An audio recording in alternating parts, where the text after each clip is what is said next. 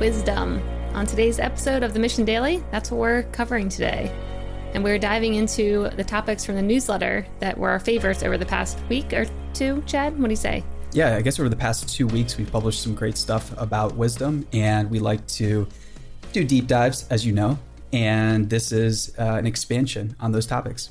Awesome. So should we talk about the first one? Yeah, let's do it. All right. So there's a really long-running study going on. I think it's over now, and it's all around personality and looking into how your personality changes throughout your life. So this study was super interesting because it looked at people when they were 14 years old and then revisited them when they were 77 years old to see how the person's personality changed. And surprisingly, or maybe not surprisingly, it changed a ton. People were almost completely different human beings than they were when they were 14 when it came to reliability and a bunch of other key metrics that they looked at to kind of measure how they've changed over time, which is very interesting. It's a great reminder. And so I think that anytime you hear about a study like this, it's tempting to want to think that the people who are doing it are pros or we're receiving a lot of coaching or anything like that. But I think in reality, we're changing all the time. And oftentimes the only thing about our bodies that remains the same is, our skeletons and even our fascia and things like that. But even those things change. I think our fascia is replaced every 18 months and your entire skeletal system is a new skeletal system in about 8 years or something along those lines. So you're literally a different person. The only thing that's staying with you is that consciousness and memory of what has happened before. So don't fall in the trap of thinking that wherever you're at is fixed or your personality is just a certain way, or this is the way I've always been, it's the way I always will be, or I have these problems. That's definitely one way to look at it, but I've never seen anybody with those types of mindsets that has really, they don't sound like they're having fun, that's for sure. And it's a great reminder that you can always try the opposite approach of, I'm gonna be a new person in a week, in a month, and just see where you fall. Set really ambitious goals and see what you can hit. You might surprise yourself. Yeah, and I really like how they made me think about how the Buddhists view yourself and how the self is not really a thing. It's not really it's not you. And I was actually surprised to see that in the research article where they even referenced that whole topic, because to me, that's like a whole nother can of worms to look into that. But that was just kind of fun to think about. Okay, maybe I need to stop viewing myself as this body that just stays the same, indefinitely. Whereas next week, like you said, I could be a completely different person if I choose to be. Or even if you don't choose to be, your body's going to keep changing. Definitely. And I think with a lot of self-help improvement content and stuff like that, there is a never-ending push for habits. You need more habits and this and that.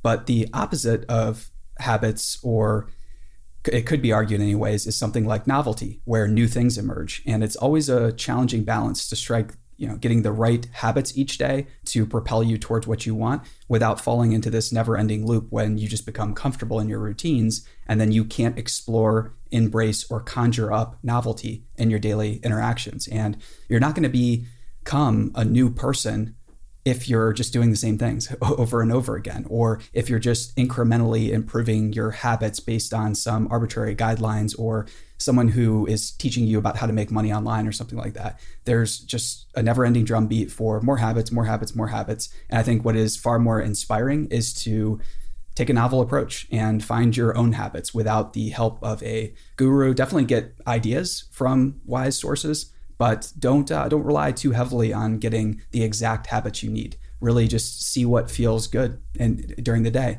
See what feels good looking back on 6 months, after 6 months of progress, like reflecting on those type of things.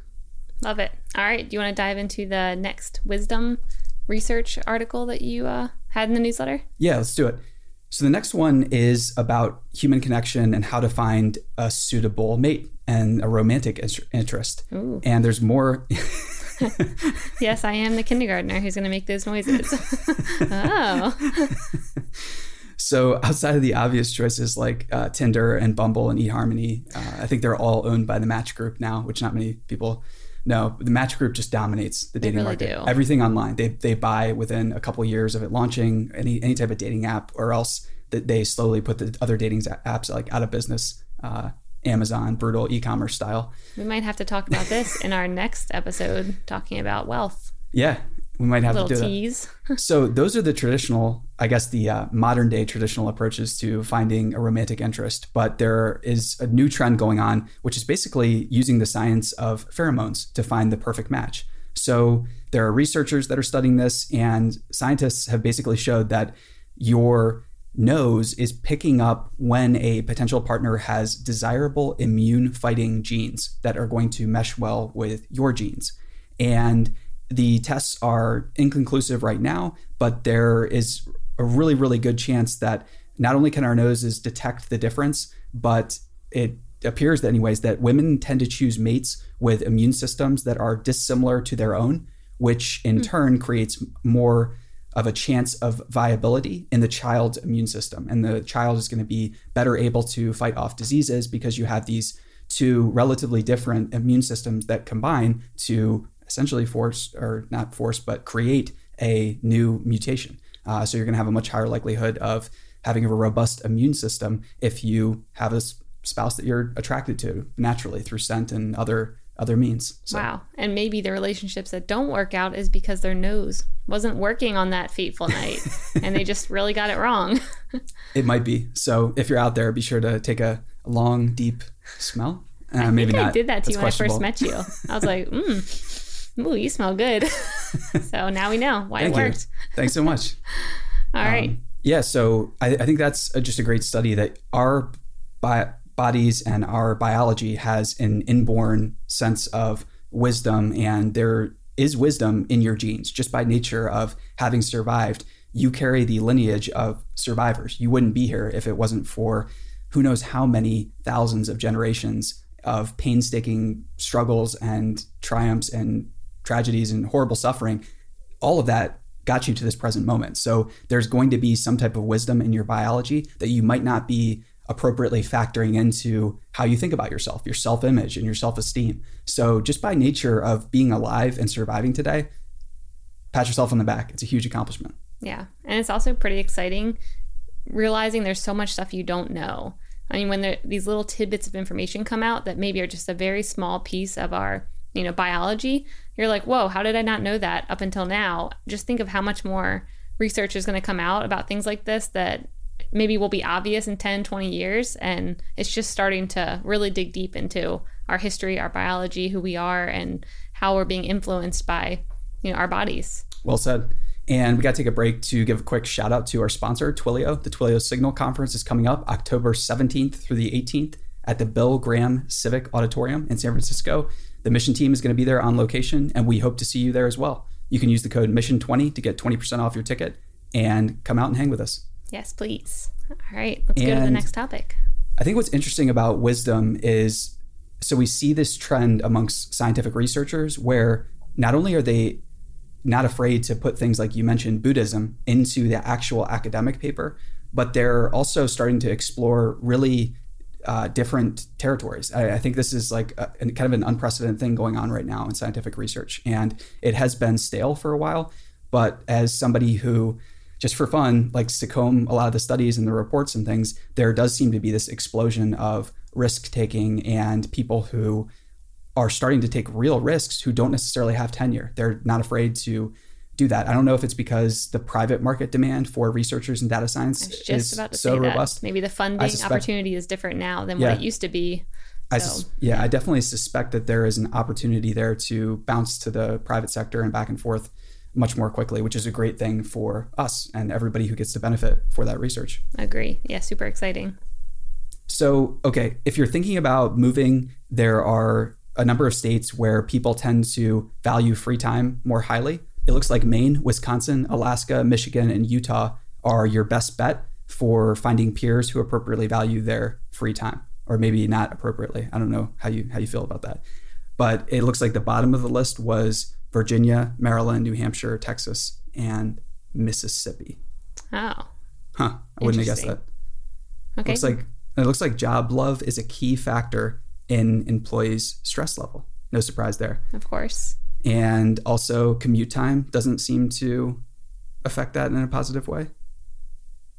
Okay, next up, we have new research that shows children and adolescents are more anxious than ever. 1 in 3 meet the criteria for an anxiety disorder. Part of the problem is a lack of play and hovering or helicopter-like parents. Steph, what do you think about this? I mean, this is such an important topic because, like you said, helicopter parents are on the rise, especially now that we have baby Grayson in our lives. You kind of see that everywhere where they're not letting their kids take any risks. And what this research is showing is that kids have to take risks. And back in the day, they would just go out in the neighborhood, play with kids all ages. The parents wouldn't step in. They would just kind of let them get hurt, fall down, do whatever they were doing outside and come back.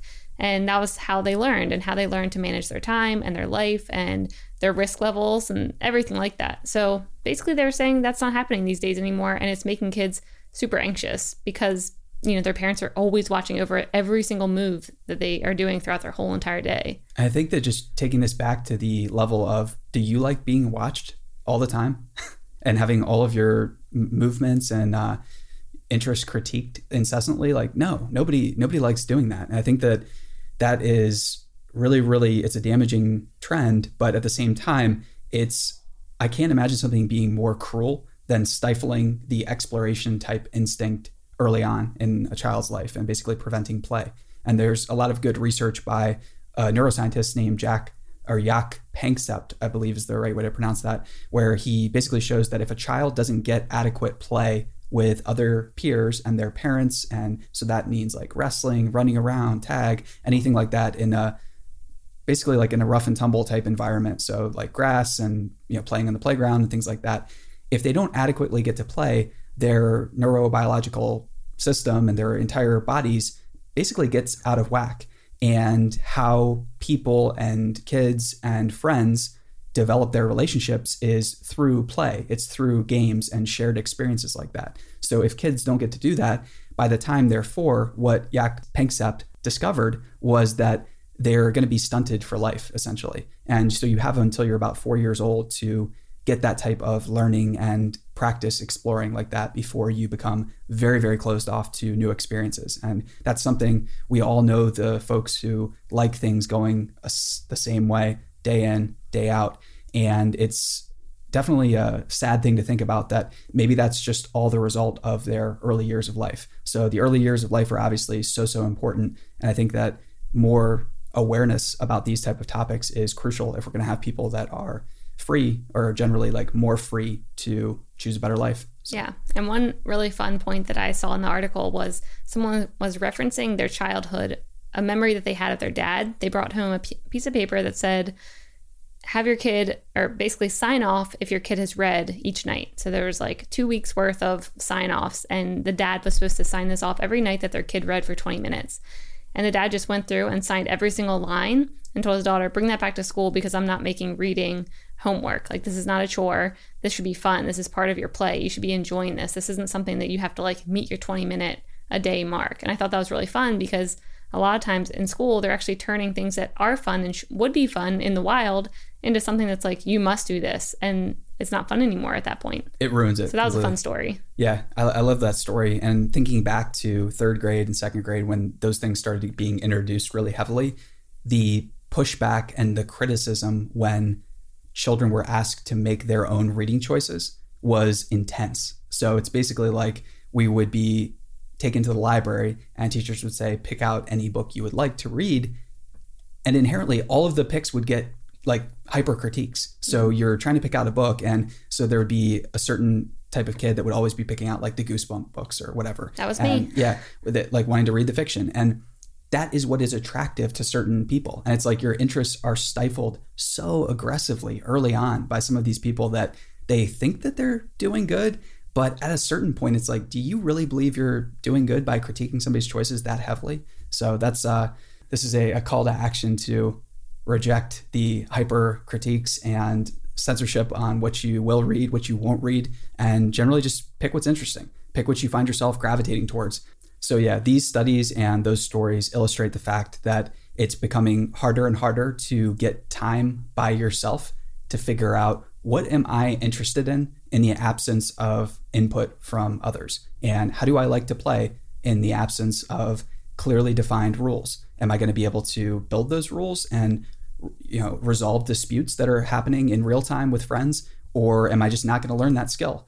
And I think that a lot of people, for better or worse, are just not learning that skill now.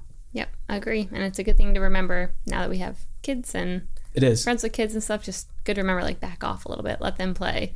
I like the quote at the end where it said they were able to resolve disputes, they planned their time, they managed their games, and they had a lot of autonomy, which fed into self-esteem and mental health, which is a good summary of why we should be encouraging this in kids. Definitely. It's no accident that there's a spike in mental health challenges and anxiety and everything like that. Yep.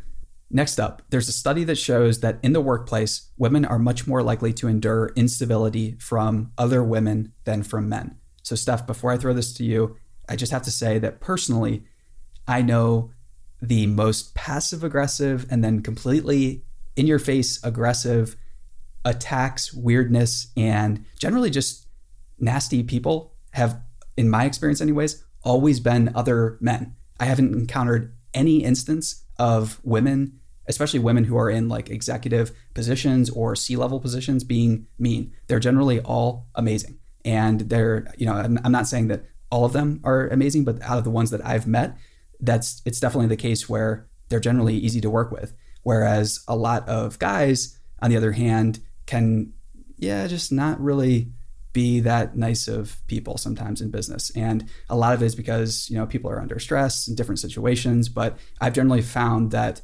women are much more friendly to those who are either entrepreneurial or pursuing a partnership with their company or, trying to sell into an organization.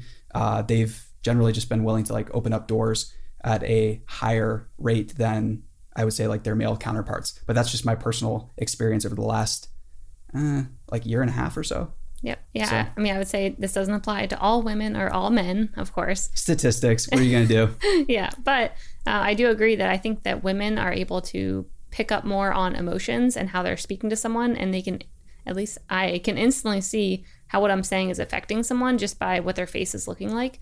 So I think that probably that study sounds like it could be accurate because men, sometimes I think they're talking and they don't really realize how they're coming off. I see this a lot with some of the engineers I work with. They're just talking in a way where I'm like, oh my gosh, you are being so rude. You can't talk to people like this. And you can just see they don't get it. So you can't be that angry, but I can definitely see how anyone would be offended by that if they have any type of empathy and emotions and, can read other people's emotions as they're speaking. And I think women do usually, they're better at doing this than men. Yeah. I think we could get some heat for this though, but it's our own personal experience, I guess. So we're exploring complicated topics. Yes, we are. And okay, so next up, it looks like we have, this is a really, really fun quote from Richard Branson when he's asked about taking risks. And basically the reporter and the person doing the interview is trying to figure out how he manages to keep his cool. Again, assuming that he always keeps his cool. I think this is like a funny exaggeration that gets heaped upon people who are very successful when a reporter thinks that they've always handled themselves in a cool fashion. Like, Of course not. Yeah. I don't think many journalists or reporters are aware of the conversations that happen at startups and even large technology companies inside boardrooms and inside sales meetings and things like that. It's not people don't always keep their cool, but when you see a leader emerge and keeping their cool in the public light, that's what people generally just like see and assume is the normal state of business. So just want to throw that caveat out there before we jump into it. Can be important when you're leading a company. I mean, if your employees are seeing you go completely crazy and you're definitely all overwhelmed and frazzled, not a good look. Even if you are, a lot of times I do see that you need to hold it in because you're going to worry everyone around you. And then tomorrow you might be like, I'm good.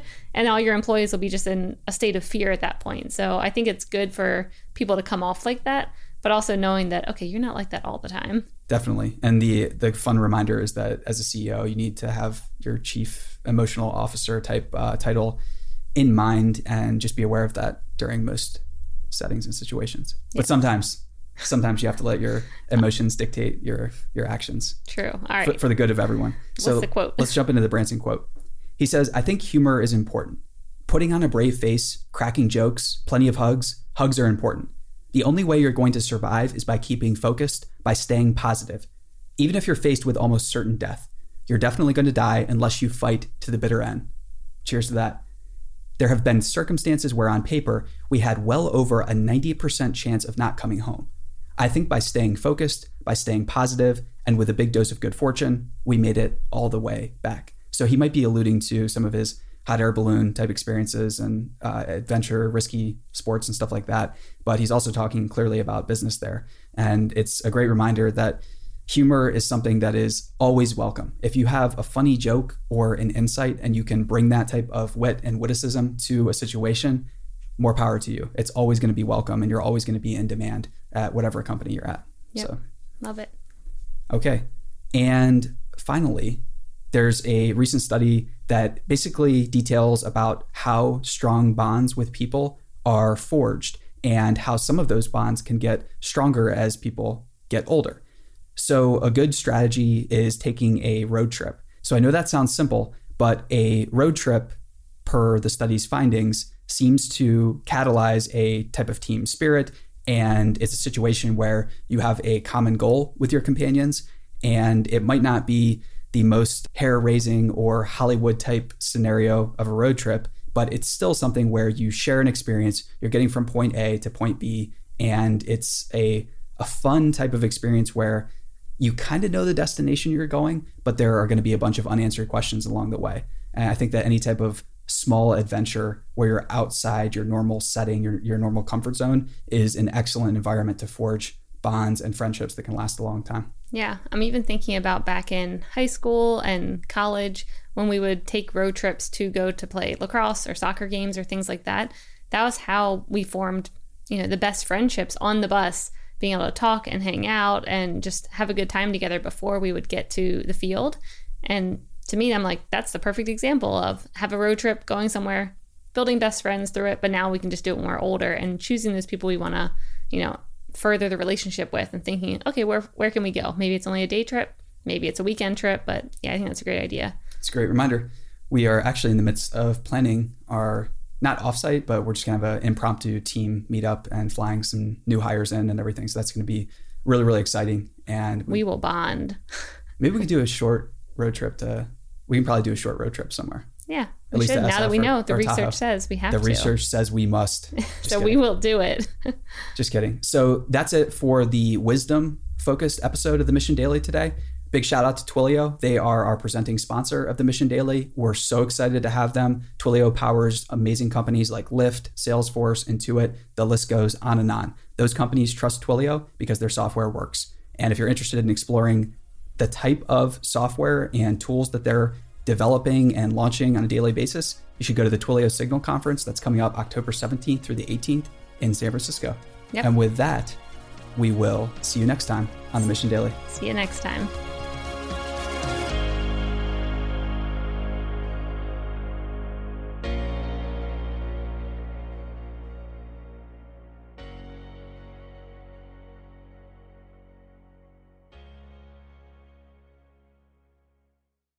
Hey listeners, thanks for tuning into this episode. I hope you enjoyed it as much as I did. If you haven't already, please subscribe, rate, and review this podcast. It helps spread the word, and I would greatly appreciate it. See you next time.